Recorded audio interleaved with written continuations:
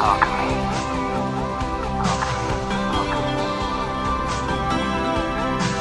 Care. Will. Intelligence. Imagination. The home of the open mind.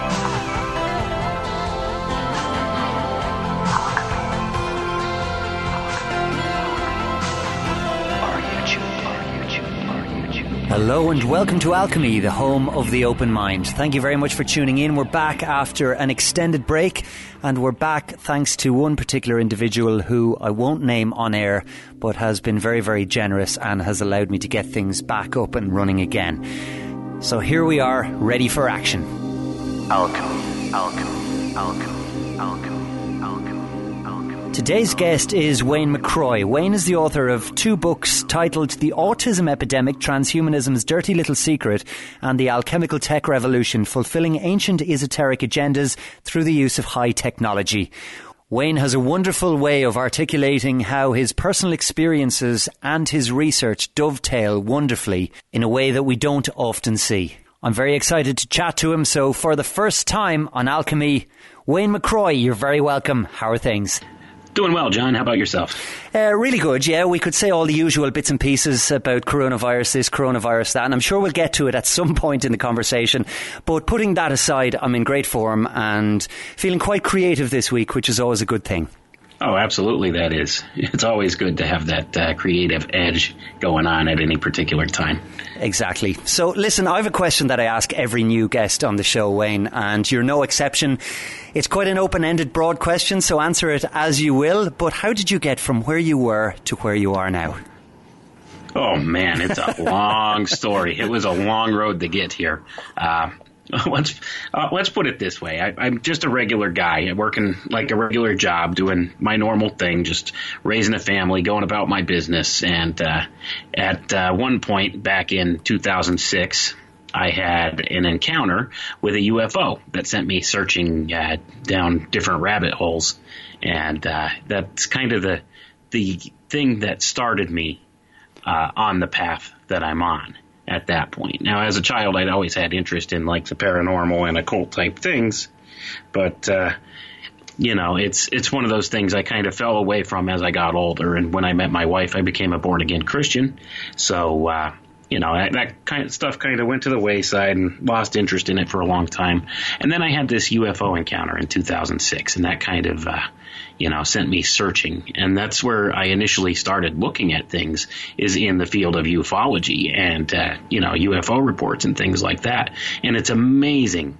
It's still to this day, it astounds me just where those different rabbit trails always lead to these different esoteric ideas and things. And that's kind of how I got started where I am. So, I like to tell people I accidentally became an expert in occult philosophy because of that. So it's one of those things. I had never intended to go down that road, but that's just where the trail led. And, anybody who spends any amount of time researching these things will tell you it always points back to the ancient mystery schools and, the teachings thereof of the secret societies that we're traveling forward into the present day today, all the way up to modern times. So this is where the foundation of things usually lies. But that's kind of how I got to where I am right now. Is it started with that UFO incident. And then I had another incident happen a couple of years later when my son had a reaction to a vaccine, and he later developed autism. And that sent me searching completely down a different set of roads that still eventually led back to the same thing where the UFO field led me. So it's amazing how all these things kind of interconnect at the topmost circles of it. Yeah, and we will get to that as the conversation progresses, how they kind of dovetail, and they do, as you say, always dovetail if one is willing to explore down the rabbit hole deep enough. Just to go back to your UFO encounter, what was that like, or what was the experience, Wayne? Well, I was driving home from my mother's house, and we were driving over the mountain because to get to my mother's house at the time where she lived from where I was, we had to drive over this mountain. Mm-hmm. So we were almost, it was myself and my oldest son was with me. He was probably about 12 or 13 at the time. And we were on our way home from my mother's house.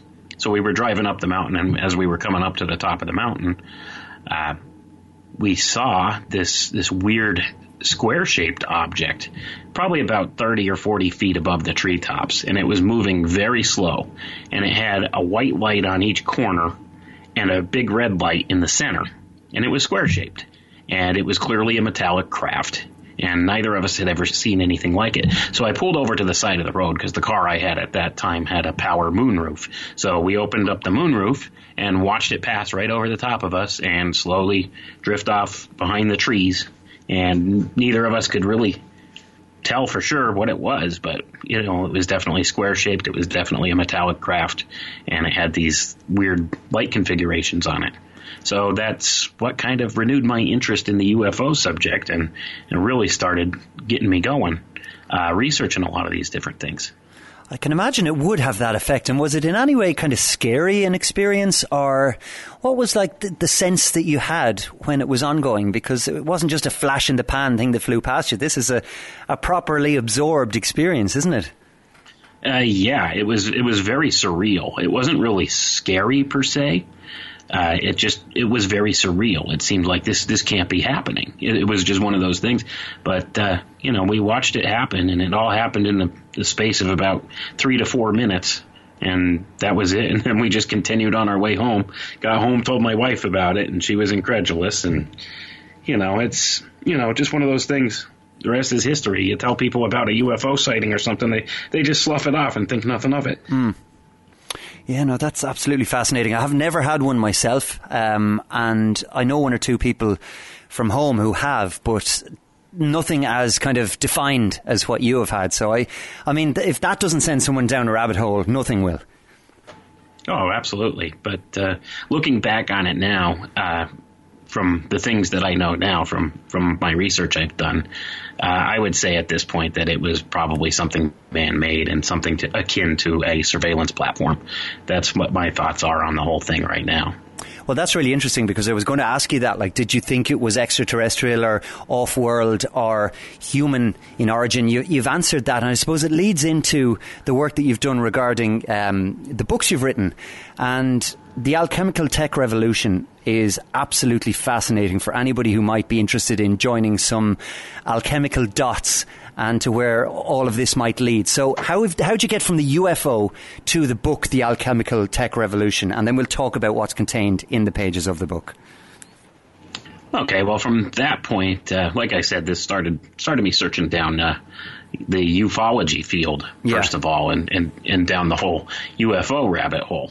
So once I started thoroughly delving into that research, it branched off in a bunch of different directions, and I started looking at more esoteric things, and I started looking back at Hermeticism, secret societies, and all the different connections there, because like we've said, leading up into this, once you start looking down any one of these rabbit holes, they all interconnect, and that's kind of where I got to. Once I started really delving into the UFO thing, I found out that it ties into secret societies. So then I started researching secret societies. And once I started doing that, I see it's all occult, it's all esoteric, and it all ties back to ancient Babylon or the mystery schools of ancient times. It goes back to Egypt and before. You could trace this stuff all the way back through human history and see that a lot of these ideas that are being put forth within the ufology field are echoes of these esoteric ideas from the mystery schools of the past. Mm-hmm. And that must have been a real eye-opener at the time then as well, to kind of look at ancient history, and we don't really know how ancient, and to see it kind of mirrored in the modern age. And is that what led to your interest then in transhumanism and that so-called movement? Well, yeah, once I started connecting the dots and looking down these different pathways, you could see how transhumanism ties back to some of the ancient esoteric ideas of, say, the Great Work or the Philosopher's Stone, these type of ideas. So it all kind of merges together today with the use of modern technology. And that's kind of the premise that I had when I was writing this book, The Alchemical Tech Revolution. This is what it's all about. It's bringing forward these esoteric hermetic ideas into the modern age and using high technologies to bring into fruition the great work that they speak of, or, this philosopher's stone. And the whole idea behind that is they're looking to achieve a couple things through this. And number one, immortality. They see that as being possible through the advent of transhumanist technologies. And number two would be absolute godlike control. They want to become God in no uncertain terms. That's what this is all about. And these ideas have been pushed forward through the mystery schools, through all these different secret societies, up into modern times here. And these are the ideas that this stuff is based on. And this is kind of like the way that our modern, quote-unquote, science took a hold of these ideas and is looking to bring them into fruition through that philosophy, per se. Because I view science as a type of philosophy at this point, because it's more of a, I prefer to describe it more as scientism than science at this point, because it's really, the whole idea has kind of been hijacked and pushed forward as a faith-based initiative more so than a science-based initiative. So this is where your mainstream science comes in. And do you think then, to look at, say, science versus scientism, the type of technology that's being alchemized for whatever end, and we'll discuss that in due course, do you think that science, true science, is being used by the powers that be or the powers that shouldn't be, versus scientism, which is being fed the general mainstream? And is that the distinction that you draw? Do you think that the true knowledge is being withheld and we're being fed or sold a pup then, in a sense, that being scientism, and the kind of faith-based, almost religious fervour that so many people seem to hold so-called science in at the moment? Absolutely. That's a perfect description of it. The people who control this world and run this world right now, they pursue different avenues of science than what is pushed in the mainstream. This is a different form of science they look at. They look more at what we would call natural sciences or alchemical sciences for use in making systems and controlling systems, rather than the things that they push forward in the mainstream as quote-unquote science.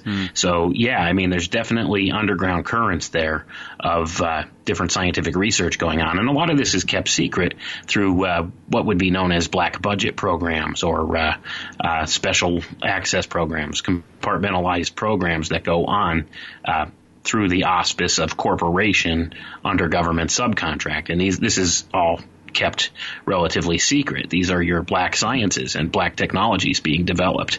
And there's many different corporations that do this. A notable one being somewhere like Lockheed. This is one that you could point to and say, here's a company that has done this kind of thing from as far back as we could look through government subcontracting and stuff. And these people are very good at keeping secrets, despite what people would say. A lot of people would claim that there's no way in this day and age to keep a secret for that long, but I would beg to differ. Yeah, and I think compartmentalization is really one of the keys to that. I mean, people talk about, say, the moon landings or whatever. How could they possibly keep a secret like that? But I'd say it even on a local level. In the town where I live in Ireland, there is a huge vaccine plant. I know quite a lot of people who work in there, yet not a single one of them can tell me what they're working on at any given time. By their own admission, they're working on just one small compartment of the overall project, but they never know what the overall project is. And I mean, this is a place that employs well over 1,000 people. So it's a piece of cake, really, provided some of the rules which have been created for the game, with all of us being pawns therein, being invented by these people, or whatever entities they are. So do you think compartmentalization is a big factor in keeping things under wraps, per se? Oh, absolutely. Yeah, compartmentalization is a key factor to it. Also, what they have many of these people working on these projects and stuff do is sign what they call a non-disclosure agreement. Yeah. Wherein if they violate this non-disclosure agreement, they give up things like their pension, their paycheck. They could face jail time, things like that. So especially if you're working for a government program, they could really screw you big time with that. They could lock you up for 20 years, take away your pension, you have no job. It's one of those things. So a lot of people will just go along to get along with this stuff. Yeah, so in terms of the technologies then, Wayne, or the alchemical technologies that are kind of being used to control or to advance the transhumanist agenda. Can you tell us about some of them, or what are the more important ones to note? Okay. The most important of these technological branches that people could look at is something called cybernetics. Okay, so I'll just go ahead and briefly describe what cybernetics is for people who don't know, because when you hear the word cybernetics, you largely think of something like robotics and things like that, and that's part of it. Yeah. But that's only a very small portion of what cybernetics really is. Cybernetics is the science of control, whole systems control. And this is how these people in positions of power look at things. They look at things from a holistic systems perspective. So when they use this branch of science to do whatever work they're doing, they look at systems as a whole. Whereas in our public school systems and stuff, we're taught how to break things down into different categories or different subjects or compartmentalizations. And there's compartmentalization at work there again. So when you go to school, you have science class, you have math class, you have social studies or history class, whatever. And all these things don't really overlap in any meaningful way. And they're broke down into small periods. So this gets your mind thinking in terms of fragments. Okay, or fragmentary things, more so than what the cyberneticists do is they look at the whole system and they figure out how to steer and control the whole system by looking at it as a whole system. And this is something that's lost on our modern society and what we call science right now, which I call scientism, because everything, there's a specialization for everything. Okay, like especially within science. Like if you go to school, you could go to college or university for, say, physics or microbiology, or you could go for, be a doctor or medical, all these different things, all these different subcategories of science. Yeah. And you specialize. And that's not how cybernetics works. Cybernetics takes all of this into account and uses the holistic approach to these things in order to establish control of a system.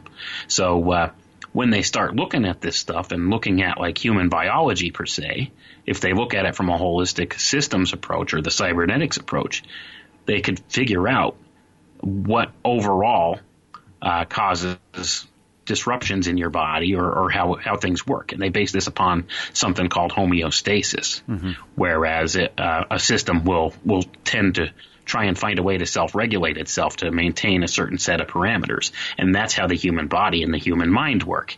And the cybernetics group that was formed back in the early 1940s discovered this very early on by looking at the works of a guy named Walter Cannon, who wrote a paper in 1929 about this concept of homeostasis. Now, this concept had been around before, but it was called Milieu Intérieur, if I'm pronouncing that right. It was a French scientist who came up with this idea back in the 1800s. So Walter Cannon brought this forward into more modern times in 1929, and he wrote this paper and developed the theory that the human body is a homeostatic mechanism, meaning that it maintains homeostasis, and this is how the body systems work. So the cyberneticists latched onto this idea and were able to figure out certain things about the human body and how to create changes in the human body for the purpose of control. When you talk about homeostasis, would alternative technologies that may have been used to promote health, that would be, I suppose, more commonly known as quack science now or quackery, that seem to really work? So some of the Tesla technology that may have been used, violet ray therapy, stuff like that is considered to be totally ridiculous now. Would that be an example of the principle of homeostasis being used for a positive end? It could be. I mean, it depends specifically about what you're talking about, like things like Royal Rife, things like that. Those type of technologies, that could be considered in good use of this type of idea.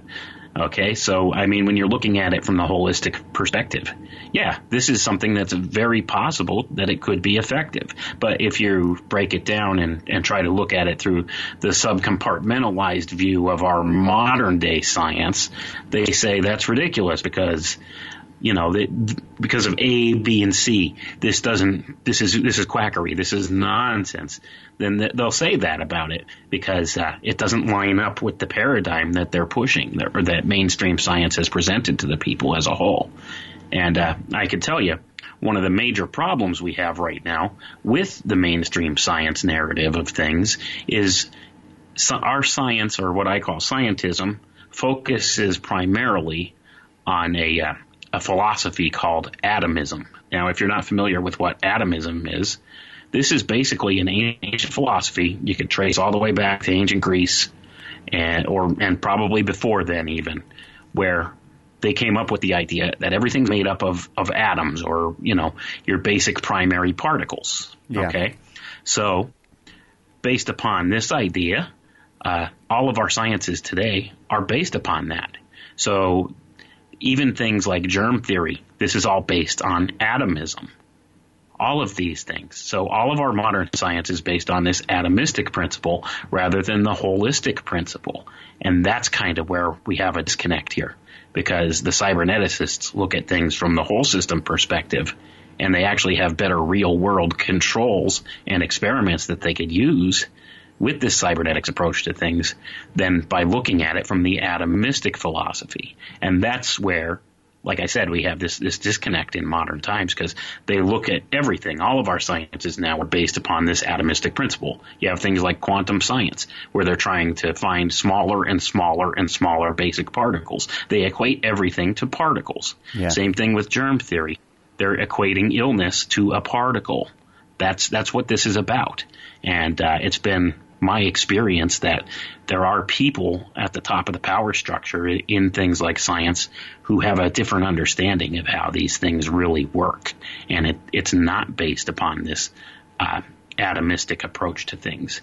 Things like, especially in physics, rather than say, we have all these different quantum particles and this, makes this or that happen. This, like they were talking about that Higgs boson, the God particle, they call it. Well, this is not a real thing in my view. It is not a real thing in my view. So when you actually look at it, that's an atomistic philosophy, and that's what our science is based on, an atomistic philosophy that is in direct opposition to what we would call the ether in physics right now. Yeah. And I know for a fact that in secret programs, in aerospace contracting and places like that, they actually know about the ether and factor the ether into some of the technologies and stuff they're working on. So this is not an unknown thing, and this is just one field of thought people could look at for this. So, when you think in terms of the big picture rather than the little picture, which is brought to us via the philosophy of atomism, which has permeated all forms of our science right now, and that's not to say basic particles don't necessarily exist. They do. But this is not how things happen. Things don't happen from the miniature particle on up. They happen from the big picture on down. That's why the expression in Hermeticism goes as above, so below. Yeah. Not as below, so above. That's why it's always let off as above, so below. Because it's always the bigger picture is reflected in the smaller picture rather than the other way around. And this is just one facet of things where the science approach is kind of inverting our reality, which is also part of the whole plan here that goes along with the transhumanist thing. They're creating a total inversion of how natural law works, and they are trying to bring about a totally artificial system in place of the natural system that's already in place. And that's the thing, because the big changes that we're seeing now, and at a very rapid rate, particularly in the last year or two, do seem to be a complete inversion of nature. It's almost like get as far away from the natural world, which is where we should be embedded, as possible. We could list so many things, but it's almost like the atmosphere is being terraformed to prepare for an artificial reality. And that's where the control comes in, isn't it, Wayne? Because if you can create an artificial reality or some kind of an atmosphere whereby beings of nature can't properly exist without the help of something artificial, well, then you've got that control, don't you? And that's what it's all about. That's why they want to create a total artificial system. Because when it comes down to it, they can't control the natural system. See, nature has a tendency to tend towards what they call entropy, where things tend towards chaos. Everything breaks down over time. So if they're going to build an artificial system, it's constant work to maintain that. Mm-hmm. So that's something where they're going to have to devote an awful lot of energy to try to keep this thing going. And you can see that. And that's why they push so hard, especially within the past couple of years now and on up with the things that they're doing today. This is the reason they're pushing so hard. They're trying to get this thing snapped into place as quickly as they can and maintain it. But I'm here to tell you, it's not going to last. Even if they do manage to pull off the things they want to pull off, it's not going to last. The natural order will not allow it because that's just the nature of things. So when it comes down to it, if they want to build this artificial system that they're totally in control of, it exists within this natural realm that we're in. So even though they create this artificial system that they can control and manipulate however they want, it's still subject to those natural laws or alchemical laws.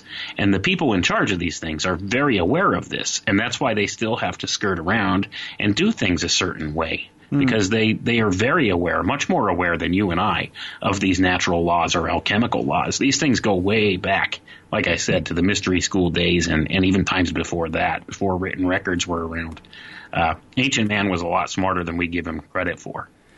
Oh, I think there's no doubt about that. And I get the sense that maybe you're hinting at revelation of the method there. Would I be correct in that? If not, we can talk about it anyway. But that being a situation whereby somebody almost has to give advance warning of something that's going to happen to seemingly elicit some form of tacit consent or something like that. Are you kind of getting at that at all? Oh, definitely. That's definitely something that they are aware of. Within the natural order of things, or natural law, if you will, there is this concept of free will. Okay? So in order to usurp your free will and to do something to you or allow something to happen, they have this sort of karmic principle that they abide by, that they have to abide by, because if they don't, there'll be blowback for that, and they're well aware of this. So they've kind of worked out a couple of ways to do a workaround with this. So that's what they do. That's why they have this thing that we call revelation of the method. In conspiracy research circles, they call this predictive programming. That's why when you turn on The Simpsons, you'll see what's going to happen 2 years from now. Yeah. You know? Yeah. So and people have noticed this, and by and large. And once the revelation is hit and you realize that's what that was. This is in order to make you aware of what their plans are. So they do this, and this is why books like Brave New World, 1984, and all these things have been written, because these men who wrote these books and stuff, they were within the circles of power. Mm-hmm. So they knew what the plan was, and they were just telling people, this is what the plan is. So it's out there, and, it's there for people to see.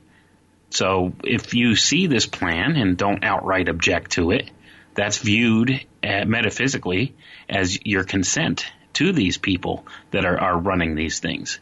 So that's why they do this. So they put it out there, and they kind of skirt around this whole karmic principle that way by making you aware of what they're going to do. And if you don't outright object to that and just accept it, then they go ahead and they do it, and they consider that your consent. And I like to call this concept metaphysical consent. That's my term for it.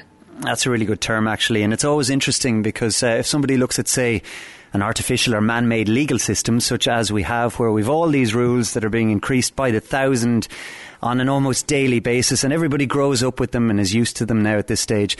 But that, again, mirrors that concept. If you don't object to, let's say somebody takes a legal case against you and you ignore it, well, there's going to be some sort of summary judgment against you, and there will be real-world repercussions or ramifications for your ignorance of whatever it was you were made aware of, that being the serving of a summons or whatever.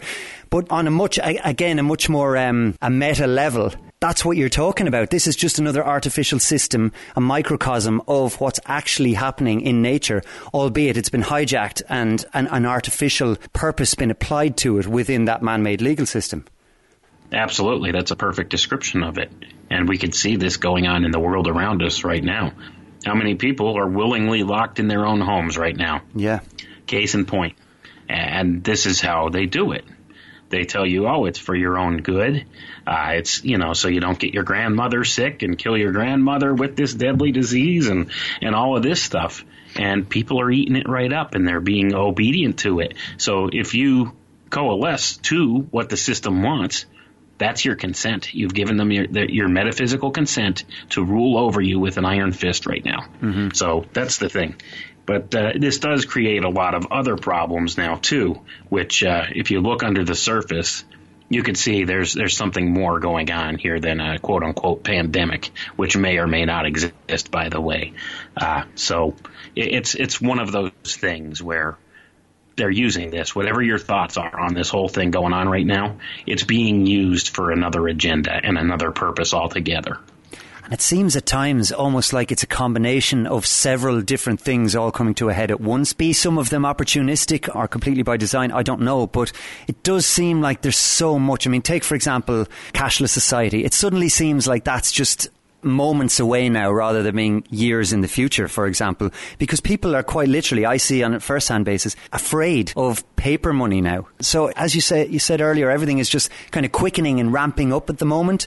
And I think this, the so-called COVID-19 crisis, or whatever people want to call it, is a very good example of that. And I know there are people listening now and they're thinking, lads, what are you talking about? Such and such a person got really sick with this or whatever. And far be it from me to say what is going on regarding viruses or germ theory, which is still only a theory, by the way. I mean, we can get onto that word in a second, Wayne, perhaps. But there are so many people out there who aren't having a voice in the mainstream. I mean, I've recently heard quite a number of interviews. You'll obviously be aware of him as well, Dr. Andrew Kaufman, who does a fantastic breakdown of what is really going on regarding this coronavirus and what viruses may be or may not be, and how we can have wholesale and wide-scale manipulation of a populace for nefarious means through what could ultimately turn out to be a complete boogeyman. But most people are only going to find that out when it's far too late, I think. Right. And I agree. And I could tell you, go ahead, look at Dr. Kaufman's work. It's very, very thorough. And he's correct. And now there's a group that came forward that offered a $2 million bounty in gold for anybody that could prove, first of all, that coronavirus is a real thing, a real virus, and second of all, that it could make anybody sick. This has never been done before with a virus, ever. Viruses have never, ever been proven scientifically to cause disease, let alone, even to exist in the way that they tell us. So it's kind of a misnomer that this could possibly be something going on when you think about it. So the trigger mechanisms that cause disease are still unknown. Now, germ theory is probably our most probable theory we have right now of how things work. But once again, this is based on that atomistic principle. Yeah. And it could also be argued that microbes such as the strep virus, Streptococcus, exist in your body all the time, yet you don't always have strep throat. So it's not necessarily this that's the factor in making you sick. Same thing could be said for viruses. And Dr. Kaufman actually argues that this COVID-19 virus isn't really a virus at all. All it is something called an exosome. And I would highly recommend people go and check out Dr. Kaufman's work on this, because it's very eye-opening and it could be telling. Now, here's the other thing, though. Even if you accept germ theory, how it's presented to us, and that this is a real virus or something going around, okay, there's a gentleman named Newt Witkowski. All right, he's a retired epidemiologist, worked for Rockefeller University for 35 years. This is what he did for a living. And he's telling us that the way that the CDC and the World Health Organization are handling this is all wrong. And his argument for that is being this. Now, he's saying they should have never shut down the schools, because what this does is it isolates people from the rest of society and prevents herd immunity from happening to this virus. So even if you agree with the mainstream view of this, it's being handled all wrong. And he says that it could be disastrous doing things this way. His argument is They should never shut the schools down. They should send the kids to school because this will be the quickest way to get the virus spread through the population at large to build up the herd immunity to it and cause it to go away quicker. And what they're doing is the complete opposite. They're locking people in their houses and preventing them from having social contact. So even if you agree with the mainstream view of this, it's totally wrong how it's being handled. So that tells me there's another agenda at play.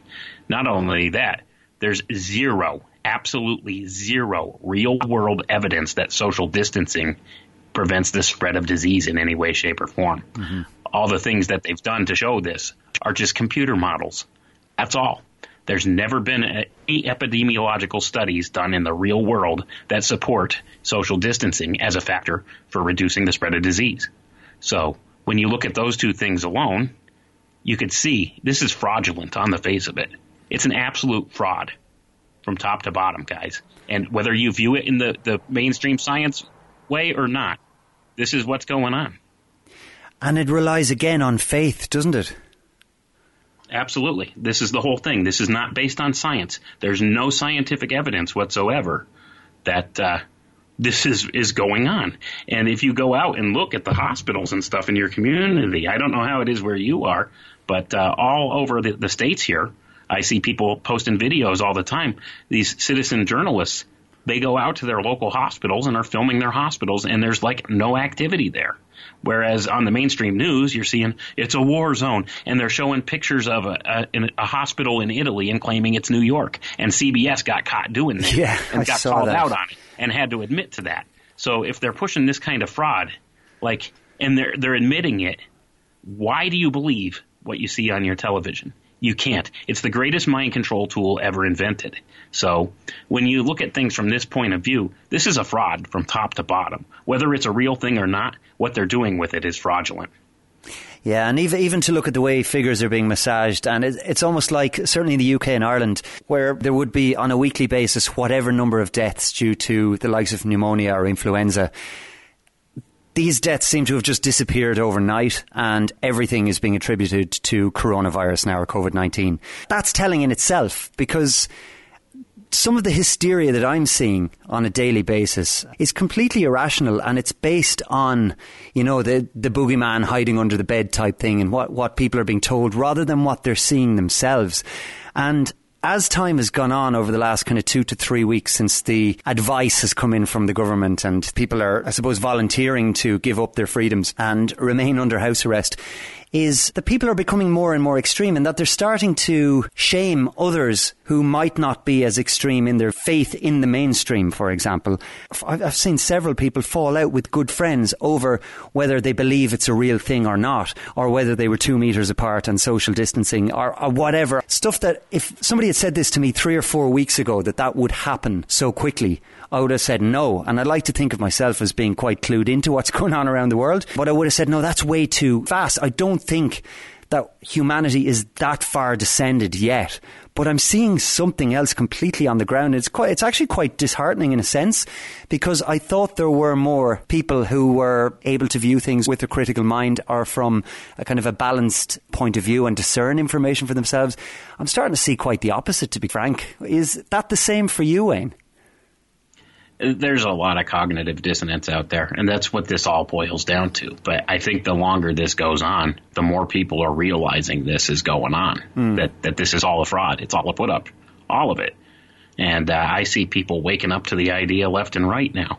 So, I mean, it's something. Now you have people home. They have more time to look on the internet at these things, and it's at the top of the search returns on the internet. It's all over the TV. Every time you turn on a television or the radio, that's all they're talking about on there. Yeah. And you just got to wonder. People are starting to wonder about this, because it's like the more they look at it, the less logical the whole idea becomes. Like, think about this, okay? You turn on your television. Have you seen all these businesses and stuff have these commercials now geared towards the COVID-19 thing? Oh, during this time of COVID-19, our business is open and we have the best health ideas for our customers and our employees in mind, and this and that. Yeah. Have you seen these commercials? Yeah. Okay. And this is during a shutdown where, non-essential businesses and stuff are not supposed to be open. Mm-hmm. who produced and shot this commercial, and when did they do it? Yeah, good question. Think about that for a second. It's all a put up. It's all a fraud. Even things on the news, you see, like just the other day on our local news, there was a reporter talking to supposedly this woman whose mother had died from COVID-19, standing on her front porch talking to her when everybody's supposed to be in social isolation in their house. Why is this reporter down there, like standing like 3 feet from this person when they're supposed to be social distancing, and this person was supposedly quarantined because they were in contact with their mother and wasn't supposed to be out because they might be a potential person to spread this. But there's the news reporter there talking to them on their front porch. No protective gear or anything. So it makes you wonder about these things. Is this really going on? Like, is this an actual person or is this an actor? You have to wonder these things. Well, you do have to wonder, and you say actor. I mean, we know plenty on this show about lifetime actors and the idea of that. Isn't it incredible, Wayne, how many actors and celebrities seem to have, in the very early stages, caught this virus? Oh, it is. It's astounding. Not only that, what a coincidence that they actually have a typewriter, a big, heavy, old-school typewriter that they take with them on holiday or on vacation with them everywhere they go. That's actually named Corona. That's the name of the typewriter brand. It's astounding. For anyone who doesn't know what Wayne is talking about, check out Tom Hanks' social media feeds and prepare for your mind to be blown. Yeah, Tom Hanks, who signs his name Hanks with an X on the end instead of the KS, how it's supposed to be actually spelled. There's a reason for that, too, the X being a symbol for Saturn. So, it's always there's always an occult tie to all this, too. But, the whole thing with his typewriter and stuff, the Corona typewriter that he showed a picture of on Instagram or whatever it was, or Twitter or wherever it was he was posting, and talked about, how his wife beat him in 6 games of rummy or something and was ahead by 201. Yeah, clearly citing the Event 201 thing that happened in New York on October 18th. That's another place to look, guys. And this is kind of how I will present the case from an esoteric standpoint, that this was a planned thing, and it's being invoked using the power of alchemical science to do so, or some of these natural science ideas. Here's what happened, okay? October 18th, 2019, New York City, Johns Hopkins University. They hosted an event called Event 201. If people aren't aware of this, go look this up. Where the exact scenario of this event was a game, okay? It was a gamed out scenario for a coronavirus, pandemic. Yeah. They had this. They even had stuffed toys made to commemorate the event. And this was hosted by Johns Hopkins University and funded by the Bill and Melinda Gates Foundation. Coincidence there, and the World Economic Forum, and was an invitation only event for participants from various different corporations and governments around the world. One of the most notable being Johnson & Johnson, who is supposedly one of the main ones working on a vaccine for this right now. Gee, what a coincidence there too, huh? And what this event it was a simulation event of a coronavirus, specifically by name coronavirus pandemic. And this happened exactly 44 days before the first reported case of this COVID-19 or novel coronavirus 2019. 44 days. 44 is a very esoteric number, and it encodes death's doors. So that tells me this is the intention they have behind this whole thing, death's doors. They're looking to kill the economy with it. That's what this is more about, rather than actual physical death of people through the numbers with this virus or whatever it is they want to call it. This is about killing the economy worldwide. And the reason for that is to bring in a one world digital currency. And also the same people involved with this, Bill Gates in particular, also is involved in a project called ID 2020, where this is about getting a digital tattoo with your vaccine that'll show that you've been vaccinated. So it's designed to put a microchip in you and a digital tattoo on you saying that you got this vaccine. So this is lining up with this whole coronavirus thing. And it also lines up with this whole digital world currency kind of thing too. Because when it comes down to it, eventually what they want to do is they want all of your biometric information to be contained on, say, a microchip or something injected or, placed within your body so that, you can't lose it. It can't be taken or stolen from you. And they'll use this as the reason why, and they'll have your bank account and everything all tied to this, and a social credit score and everything that's been rolled out in China. This is going to go on worldwide. It's already quietly here. People aren't aware of it. It's already here. You have a social credit score in the States. They're just not public with it. Just so you people know. This is going on in the Western world right now. They have this data on you. They just haven't rolled it out publicly yet. And what they plan to do is make sure everybody's tagged so that they could track you 24/7 without your cell phone, even though they could do that right now with your cell phone. But what they're going to eventually do is it's going to go from being, just your phone to being physically within your body so that you can't get off grid ever. And this is kind of what it's all about. It all ties together, and it's kind of scary stuff to look at, but people need to be aware it's going on.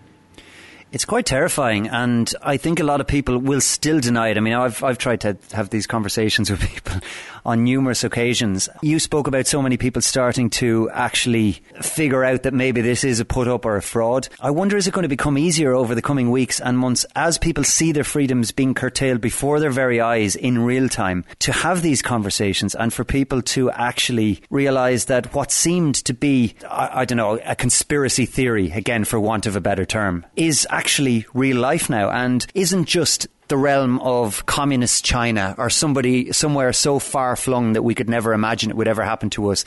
I mean, look at our Australia and where that system, the social credit system, has first been trialled in Darwin, of all places. Look at the name even of where they've decided to do it. I don't think that's a coincidence. You don't get more Western or first world than Australia, do you? No, you don't, and that's the whole thing, and that's kind of where they're going to start rolling it out first, and they already have. I mean, they ported it over to Darwin, Australia. I heard it's going to Sydney sometime soon, if it's not there already. And then it's just going to travel to the rest of the Western world from there. So, this is the thing. I mean, the rollout was begun in China. That's their test bed for everything. China. Remember that, everybody. Keep your eyes on what's happening in China to know what's going to happen soon in the rest of the world. Yeah. So, all you have to do is look back and see what happened in China, and you could tell what's going to happen in the rest of the world. This is always their test bed for everything. So, because they could be open with it there, because the people there are used to this kind of totalitarian rule. Yeah. So that's the whole thing, whereas we're kind of conditioned here in the Western world. We think we're a democracy or a republic or whatever, but when it comes down to it, we're really not. We're no better off than the people of China. They just are a little more clever in rolling things out here, or a little more subtle with it. Mm-hmm. There, they could just do whatever because they already have the infrastructure in place. The control grid's there. It's coming to the rest of the world now. Yeah, and at a rate of knots. And I think as long as the bread and circuses are in place, there won't be any real problem with the uptake. I mean, I can envisage a situation whereby a vaccine is introduced and it comes as standard with, say, ID 2020 and some form of digital microchipping. And I think people are absolutely going to lap it up. I mean, I see certain groups of people in Ireland who are screaming for this type of scenario. Save us from ourselves type thing, Oh, yeah. We see that going on here in the States, too. There's people just begging for government to come take away our rights, begging for it. It's ridiculous. It's like they have, hotlines and stuff now you could call if your neighbor's going out and it's not a necessity or something. You could call on them. This is totally un-American here. First of all, this is nothing a free society should do. So, if they have this kind of a thing set up now, where you could call the police on your neighbor if you suspect they're going out and it's not a necessity or something. Yeah. That's totalitarianism right there. There's no reason for this. I could understand quarantine for sick people. And that's what quarantine is for. It's for sick people to stay contained so they don't spread whatever disease they have. Yeah.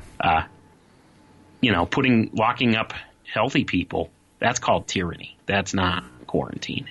There's a difference. And right now we're accepting it and begging for it here. And that's what gets me. It's I also see a lot of things. The area where I'm at here, we're under a stay-at-home order, whereas the only businesses allowed to be open are what are deemed necessary for life businesses. So you have things like your big box retailers like Walmart and stuff that sell food that are still able to stay open. Well, there's been an uproar from the public that they should actually cordon off areas of the store that don't sell food and only sell food. It's like, if you're going to be there anyway, why not be able to purchase this other stuff? I think clothing's a necessity, don't you? I mean, things like that. But we have people begging for there to be stricter restrictions on these businesses and stuff that are allowed to stay open. And it's like, it's coming to the point where they're going to start begging the government to shut everything down for a couple weeks so that people will actually literally be starving to death in their homes because they won't be able to get anything. It's like a collectivist Stockholm syndrome almost. It's like the turkeys voting for Christmas. Yeah, pretty much. And that's exactly what's going on. They're like begging, please, somebody come in and intervene here because, people won't stay home unless everything's locked down completely. And then you have a situation where you have people starving to death or, you know what I mean? Or people not getting proper medical care because they don't want to go anywhere because they're afraid to go out.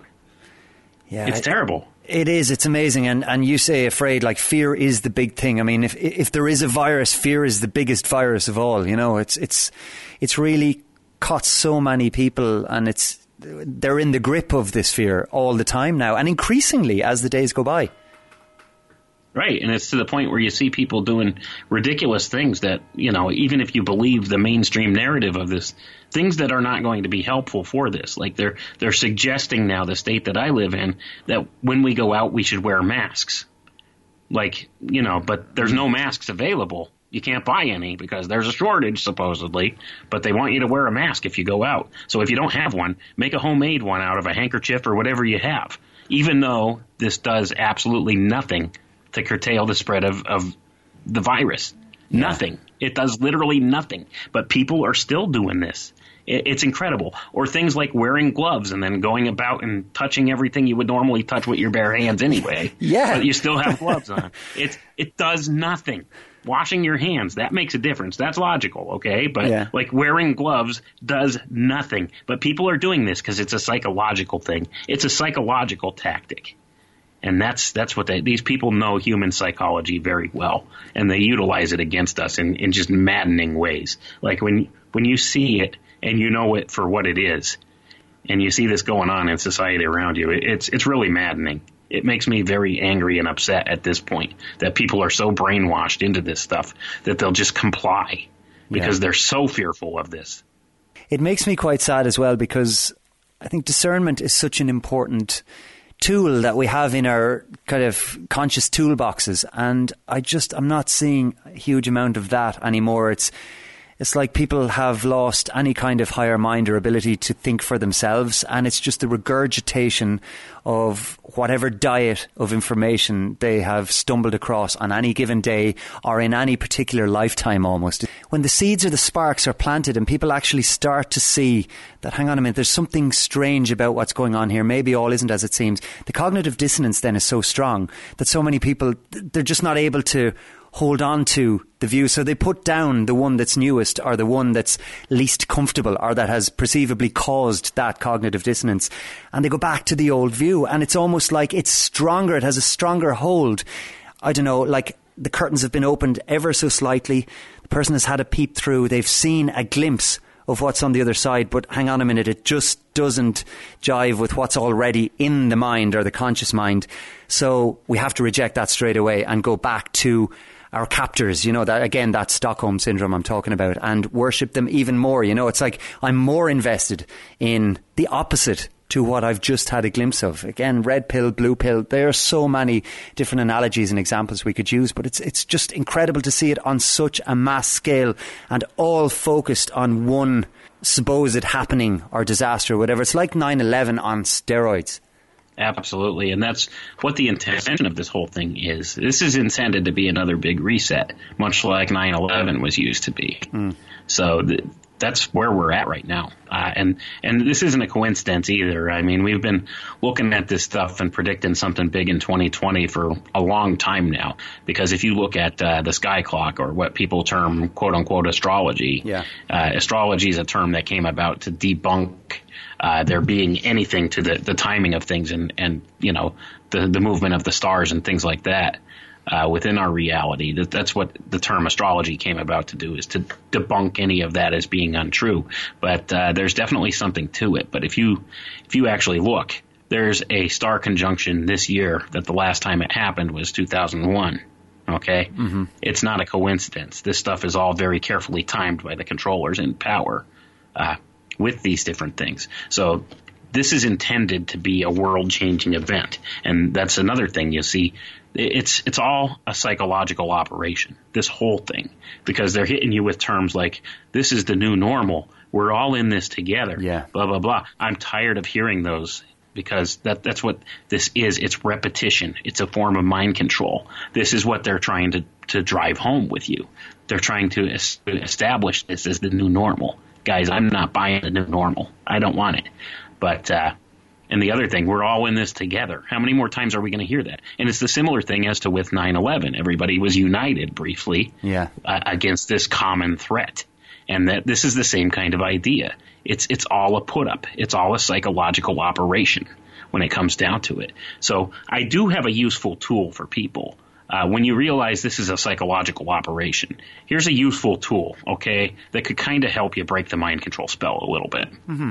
Whenever you hear or see the words COVID-19 or coronavirus, replace it in your head with invisible squirrels, okay? And you'll get a sense of the nonsense that this is.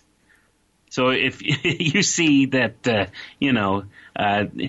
local emergency rooms are overrun with coronavirus cases, you can see that as the local emergency rooms are overrun with invisible squirrel cases. Think about it. Yeah. I'm going to do that now for the next couple of days. I love it. Yeah, think about it. Like, if you see it, you'll laugh and think it's ridiculous if you could start to replace that kind of phraseology in your mind with that, because that's the net effect. See, that's the thing. It's a psychological operation. Once you realize that this is psychological warfare being utilized against the masses at large, then, and if you could just replace the terminology in your head with something utterly ridiculous like that and see it for what it is, it helps break the spell. Yeah. And that's the thing. So, I mean, I hope that's helpful for some people, because, like, by and large, this is what's going on. It's more of a psychological warfare operation than it is about public health. This was never about public health. Never. Because if it was, they would have approached it in a wholly different way, much like that gentleman, Dr. Newt Witkowski, had said. He worked as an epidemiologist for 35 years. He knows what he's talking about. This is an expert. Okay? Yeah. This is an expert. So even if you buy into the mainstream germ theory narrative involved with this, as this being what it is, we're taking the totally wrong tact on it. And that's backed up by experts in the field. So, if you want to look at it from that perspective, just arguing, being the devil's advocate and saying, if it is legitimately what they claim it is, we're handling it all wrong. It shouldn't be handled in this way, because it's only going to cause more harm than good. It's interesting you say that, because there is an elephant in the room regarding the different countries and the way they've approached this. And it's a country we normally hear so much about. It's almost like the poster boy, certainly in this part of the world, for how a society should be run. Now, I take it with a very large grain of salt, but Sweden is held up as that example all the time, and we hear about how Sweden is the happiest country in the world, etc., etc. Now, Sweden's reaction to this has been to, bar, I think, limiting gatherings of over 500 people, everything else is running as normal. Schools are open. People are going about their daily lives as normal. Yet the flattening of the curve that we hear so much about to, we're talking about the language and the terminology and the double speak that surrounds all of this. The flattening of the curve appears to be occurring at the very same rate in Sweden as any of the countries that have these so-called lockdown measures in place. Now, isn't that interesting? And isn't it also interesting, Wayne, how we're not all of a sudden hearing anything about Sweden, the golden child of how a socialist society should be run, allegedly? Absolutely, and that's all part and parcel with this whole thing, the whole narrative. And once again, that proves beyond a shadow of a doubt what I've said earlier. There are absolutely zero real-world epidemiological studies that prove that social distancing reduces the spread of disease in any way, shape, or form. There it is, right there. There's your example. But they won't talk about that, will they? Because it doesn't fit the narrative. And speaking of the narrative and how what's going on now slots into the work that you have done prior to the advent of this whole mess, we touched on your book, The Alchemical Tech Revolution, but you have another extremely interesting book, The Autism Epidemic, Transhumanism's Dirty Little Secret.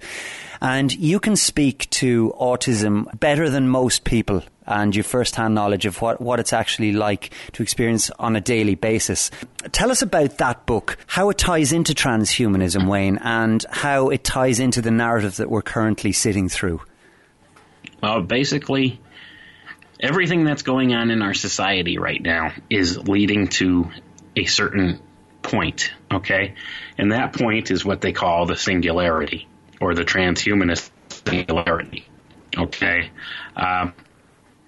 I discovered through my research, and I'll talk about this a little bit more here so people can understand where I'm coming from. I have 2 children on the autism spectrum. Now, my son, when he was very young, he was 6 months old, he had a DTaP shot and had a very severe reaction to it, and I nearly watched him die in front of my eyes. And he has since developed autism. Now, both of my children are on what they would call the high end of the autism spectrum. They're more of an Asperger's type case of autism. But still, that doesn't make it any easier from the day-to-day struggles with this. But at any rate, I started researching autism. I wanted to learn everything there was about autism. And I discovered that autism has its roots back in cybernetics. Go figure, right? Yeah. Cybernetics. So this is kind of what led me down the road I went down, and I've discovered through various research and looking through a lot of different information that it would appear that autism is the model of humanity that they're looking for to be the most compatible to merge with artificial intelligence. And that's what this is all about. This is why people like Elon Musk are out there developing things like a Neuralink device, which will connect the brain with the Internet of Things. And a lot of the modeling that they use for artificial intelligence is modeled after autistic intelligence. And this is all related to a model of intelligence called the VPR model of intelligence, because it's been discovered that people on the autism spectrum have very high visual acuity. They're very high in visual or spatial intelligence. And some of their other facets of intelligence suffer in direct opposition to that. Yeah. They tend to be more centric on like visual type cues, things like that. So there's a lot of different models of how autistic intelligence works, and there's a couple really interesting ones. One being the extreme male brain theory of autism, whereas the brain of the autistic individual is considered to be more masculine in I wouldn't say necessarily like character, but more masculine in its way of operation. It thinks more in terms of linear things, and it's highly an unemotional thing, whereas it just thinks in forms of pattern recognition and things like that. It's a more visual form of intelligence. So this is something, once again, that relates to these different models of intelligence. And there's also different areas where it overlaps with other models of intelligence that go along with it, one of which being what they call the Neanderthal theory of autism.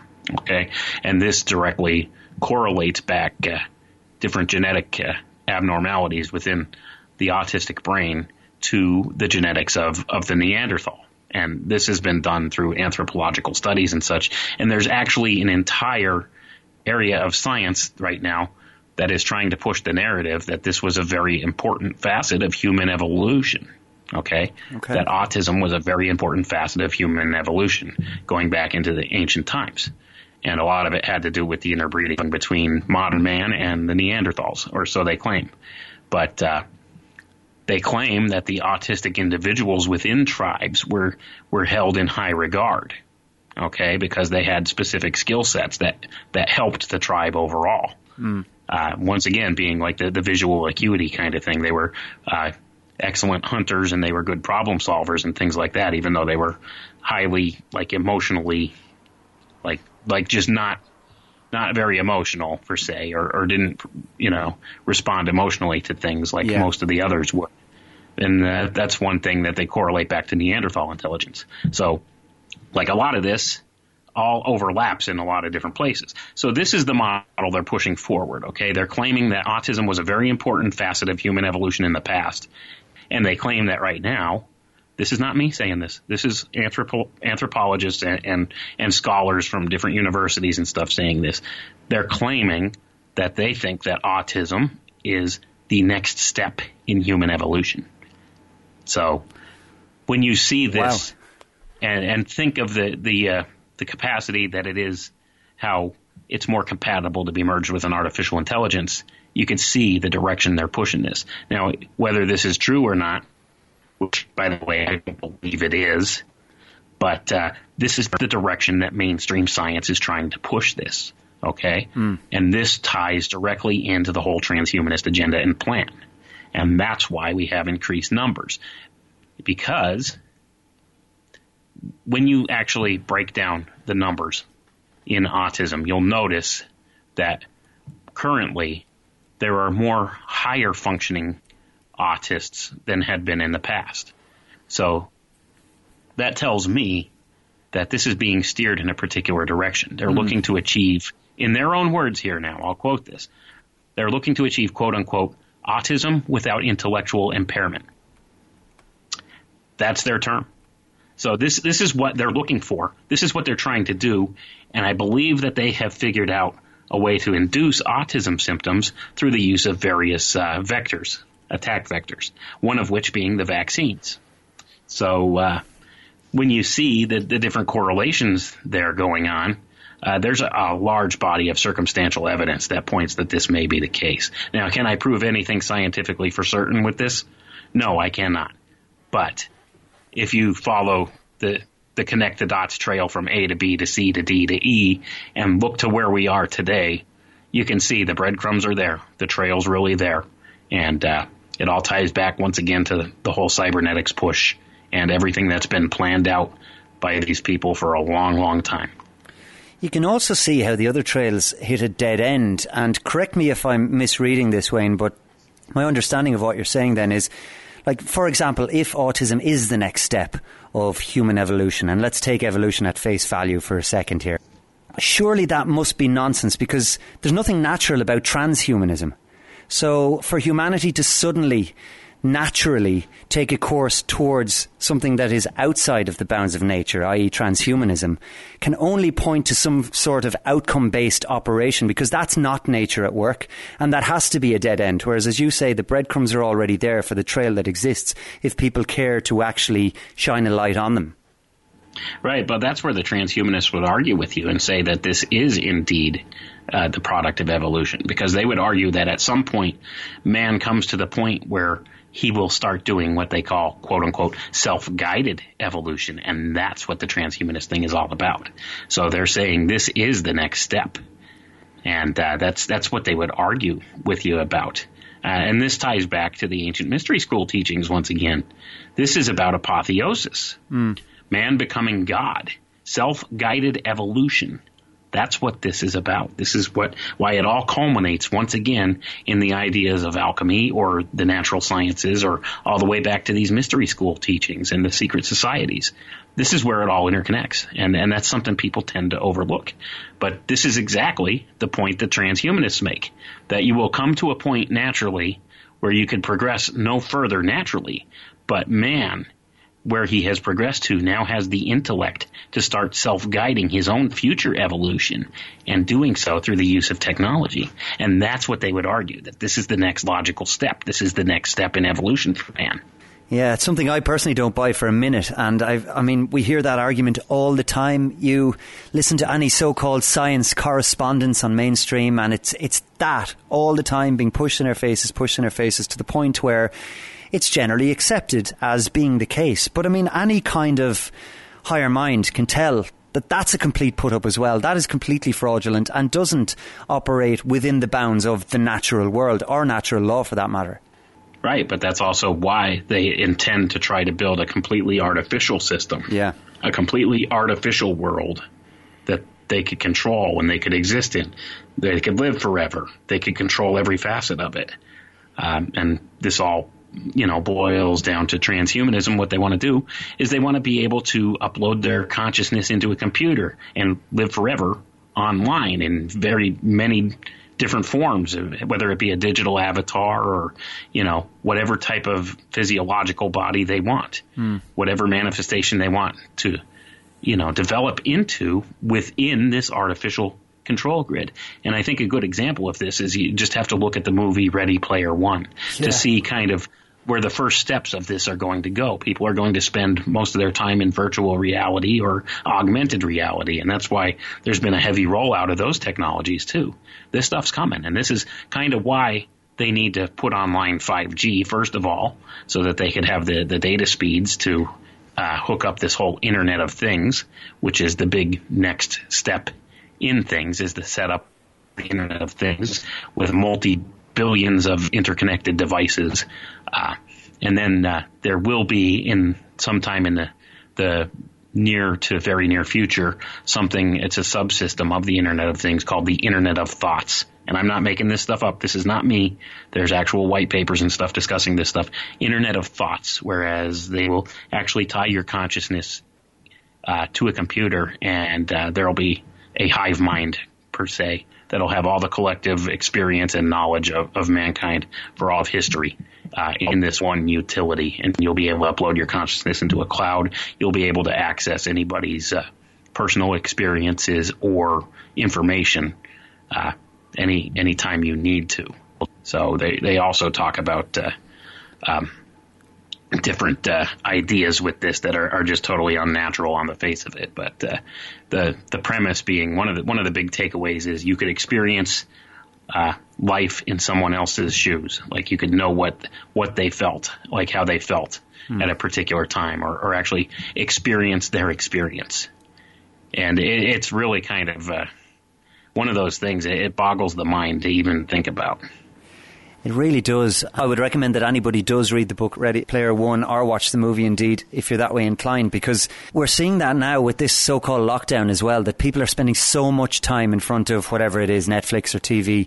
We're a step closer to that. Once you just start inserting augmented reality, as we are seeing, then it's almost like the real world is too scary out there, so let's stay in our own virtual worlds, and why would we ever need to go out? It's like a prison for the mind, a prison for the consciousness even, and people will love their servitude to a large degree. To me, it's absolutely terrifying.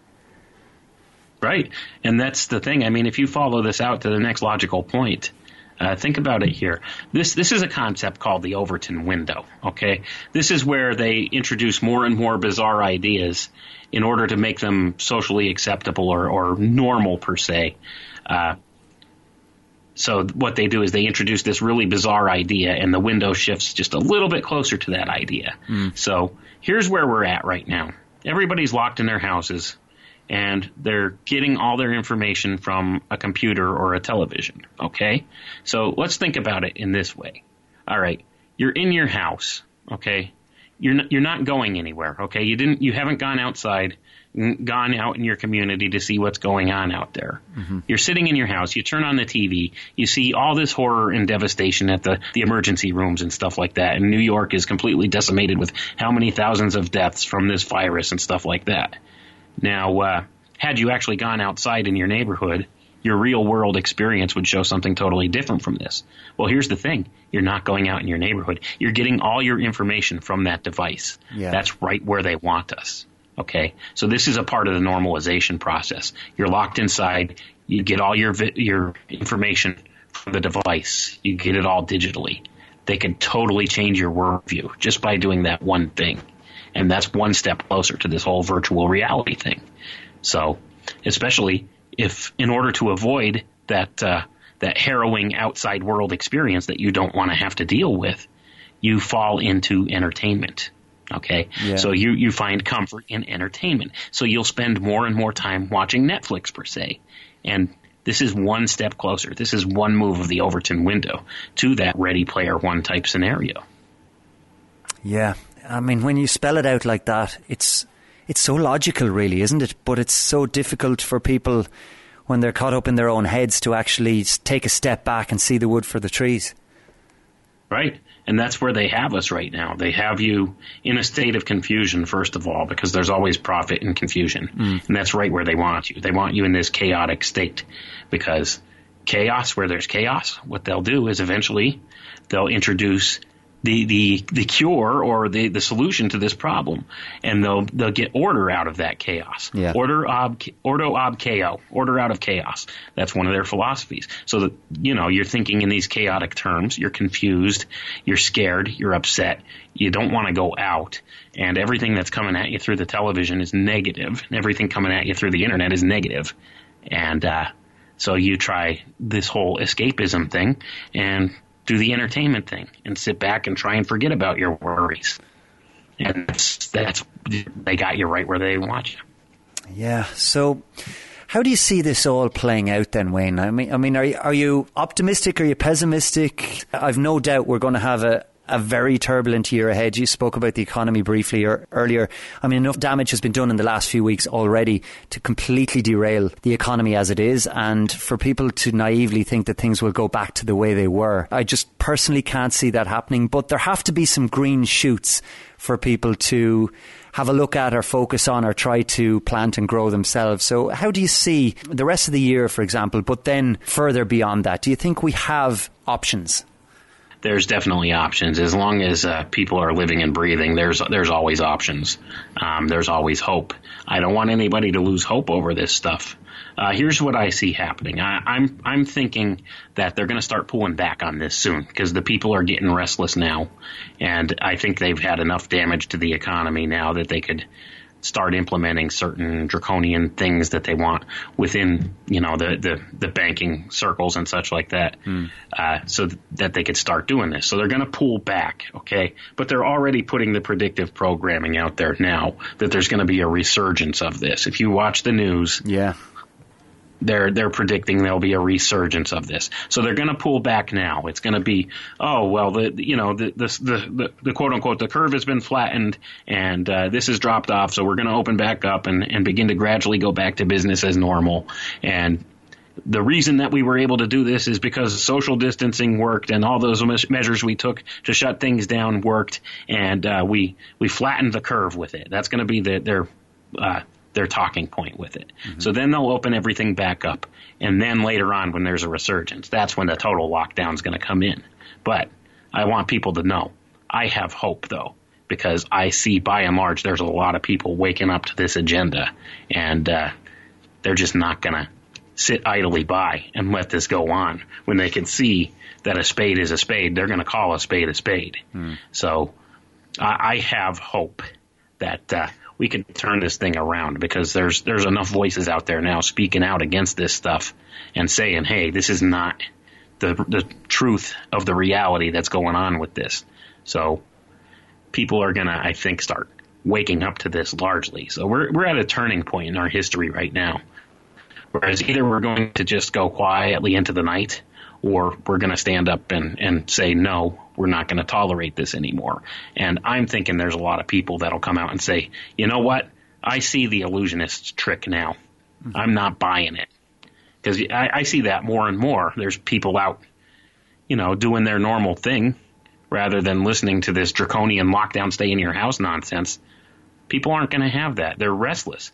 And I think one of the big mistakes that the power players in this world made is shutting down all the sports and everything. I think that's... I agree. Sadly, I think that is one of the big things that really has made people restless. Because you take away the bread and circuses, well, here's the thing. You could still get the bread, but the circuses are not as plentiful. So... And that, I think, was one of their mistakes. They shut down all the sports on TV and everything. And I just see people going stir crazy about this. It's amazing just how much of a part of society that whole idea just plays in with. So it's one of those things. I think that was a point that they kind of dropped the ball on, so to say, here. And I think that is probably one of our big hopes, is because they dropped the ball. People are beginning to say, you know what? There's no sports on TV. I'm going to go look and see what's going on in the world on the internet. Hey, look at this Andy Kaufman guy talking about viruses aren't real. These are exosomes. What is this? And then they go down these rabbit holes and they discover, holy crap, I've been lied to about everything. Even the whole flatten the curve kind of thing. That's a poke in the eye to the flat earthers. Well, I have to say that crossed my mind as well. Yeah. It's a poke in the eye. These people, the social engineers at the highest levels, they know what they're doing. It's a poke in the eye to those of us that know what their game is. So that's the whole thing. So when you start looking at this stuff more heavily, because there's no sports on TV, guess what? That's a mind that woke up that probably wouldn't have woke up if the sports were still on. You're absolutely right, and I do agree. I think taking the sports away, because sports are such a huge part of society pretty much everywhere at this stage, the bread is still there, but the circuses should probably have been left in place to keep people distracted, because not everybody is going to watch Netflix for 16 hours a day. Right, and especially when they're running out of things to watch now because they've been home for so long. Yeah, that's true too. And the other problem is a lot of them, they have no money to spend because they lost their job because of this. Yeah. So, and the other area they dropped the ball is, I don't know how it is over in Ireland there where you are, but here they supposedly passed this whole government economic stimulus bill where the American people are supposed to receive this money from the government, but guess what? It might take about 2 months before you get it. They dropped the ball there. Just like anything else that government handles, they screwed it up because, like David Icke would say, it's psychopaths at the top and then idiots underneath them running things. So the idiots underneath them running things, they drop the ball. And I think that's our hope as humanity, is the idiots that are running things. These people are no smarter than you and I when it comes down to it. The ones that are actually the ones running point on these different agendas and stuff. The foot soldiers, so to speak. They can only do so much. Right. They're no smarter than you or I. So they drop the ball on these things, and it's up to us to call it out and take advantage of those situations. And that's what I'm doing right now. I want people to understand, okay, sports is off the TV. Guess what? They dropped the ball. These people are looking at things they never would have looked at before. Time to wake up those minds. And the more of us that wake up and stand up, they don't have a hope because we outnumber them thousands to one. What would you say to people who are still very afraid, who might be kind of rallied by your message, Wayne, and think, I want to do something about this, I want to stand up for myself or for my family or whatever, but they're still afraid because they need the paycheck or they need the peer group or whatever it is? I mean, do you think there's a way for people to ease out of things, or is it burst open the curtains and let the sunlight in? What would your attitude to that be? I would say the longer this goes on and the more that you allow to happen, eventually that paycheck that you're looking at is going to go away. Because like I said, people are begging for government to shut everything down. And if they do that, then that paycheck that you're still getting is going to go away. Yeah. So you have nothing to lose. Stand up. Be brave. Be strong. These are historic times.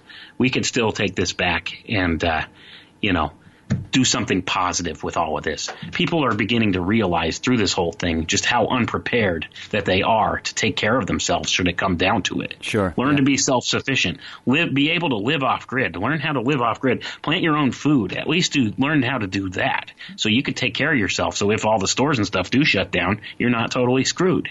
Maybe have a supply, a couple weeks supply of stuff on hand at home just in case something like this happens. Because I'll tell you, one of the big things that may come to fruition through this or some future advent of something similar to this is the power grid will go offline. And if that happens, there's a lot of people that won't be able to function without it. So they'll be going right down to the local FEMA camp or whatever it is to go get help. So if you could sustain yourself, live off grid, be able to sustain yourself, that's a skill that might be essential to a future without tyranny. I think so. And mentioning FEMA camps and the likes, these things haven't been built for no reason. They're not there as ornamentation on the landscape. They're there with every intent of being used for whatever purpose. And when you see the barbed wire facing inwards rather than outwards, that tells a story in itself. So not to be defeatist about things. I think we should all be looking to avoid going anywhere near a place like that. And the advice that you've given there is good practical advice, because even when it comes to growing food, You can grow a lot of food in a very, very small space, even indoors, even on a balcony if that's the only space that you have. And if you've got food, that's one of the most important pieces of the jigsaw. If the shit was to really hit the fan, there'll be a lot of people who literally won't know how to function. But if you can, suddenly you're a very wealthy person in a lot of ways. Oh, yeah, definitely. I mean, when it comes down to it, all these other things aren't going to matter. At the end of the day, when the economy tanks, that paper currency in your wallet's not going to amount to anything. Exactly. So, all your money in the bank that you're not going to be able to access is not going to do you any good. So you got to remember, the real world is different from this illusory world that we live in and are presented with all the time. Your bank account, those digits in your bank account, that's illusory. That's part of the illusion. Yeah. They could take that away at any time, and you could be left, to fend for yourself without that. And this is a perfect example of that.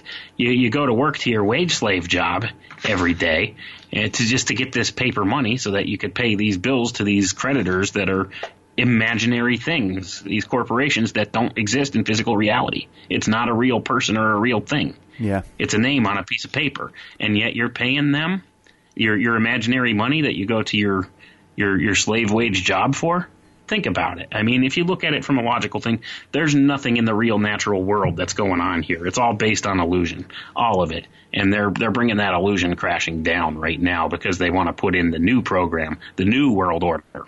That's what it's about. I think so, and I think there will be many people who have listened to you speak for the last hour and a half or so, Wayne, who would like a further dose of reality. So can you tell us about your books and how people can get access to more of your work, please?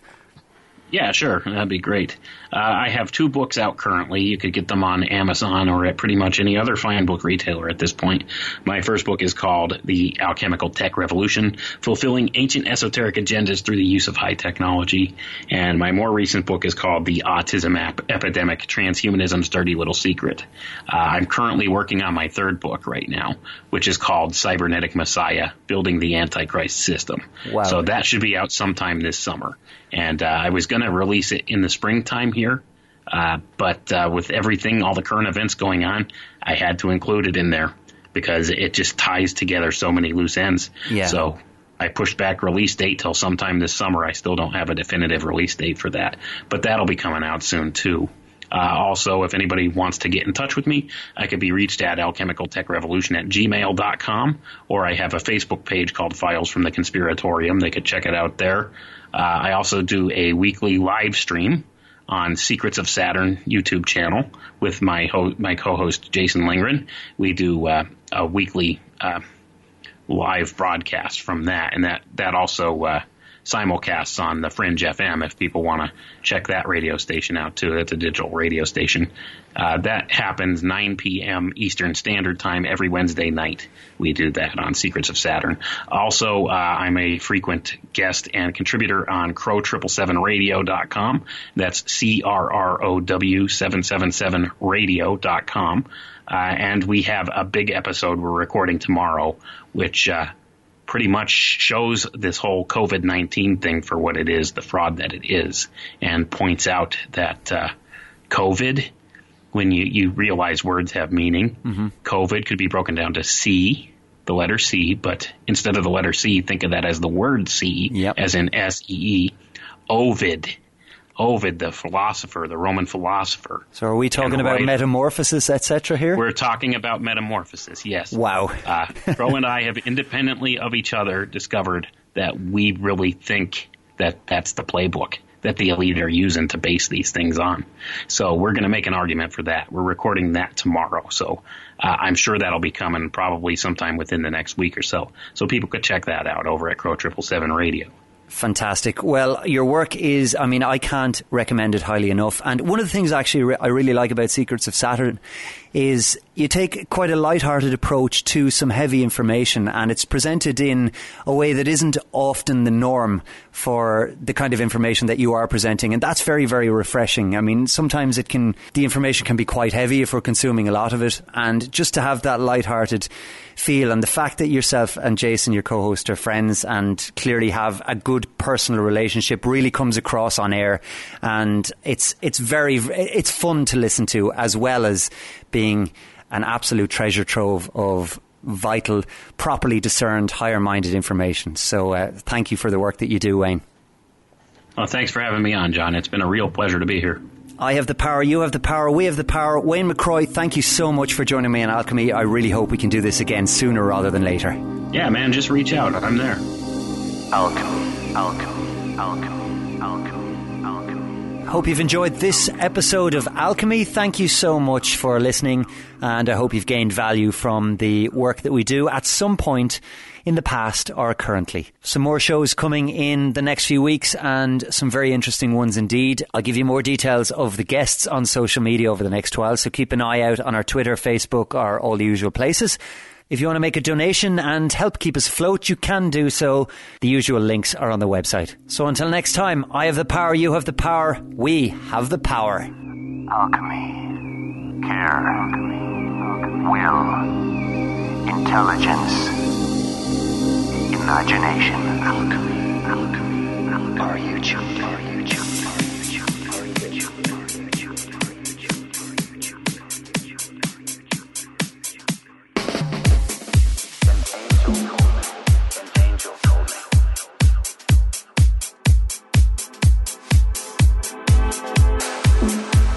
An angel told me the only way to walk through fire is to become fire. Some days angels whisper in my ear as I walk down the street, and they expect great things. They expect us to say what we think and live how we feel and follow the hard paths that bring us near joy. They expect us to nurture all the children. The only way to walk through fire is to become fire.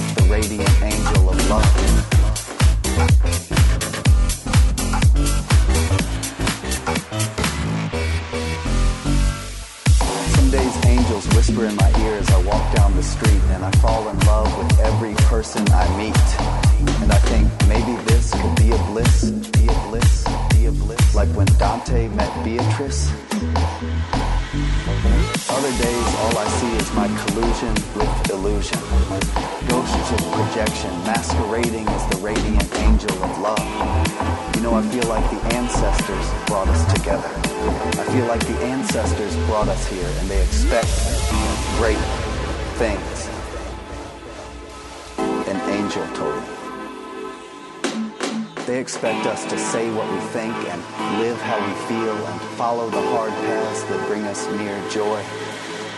They expect us to nurture all the children. The only way to walk through fire is to become fire.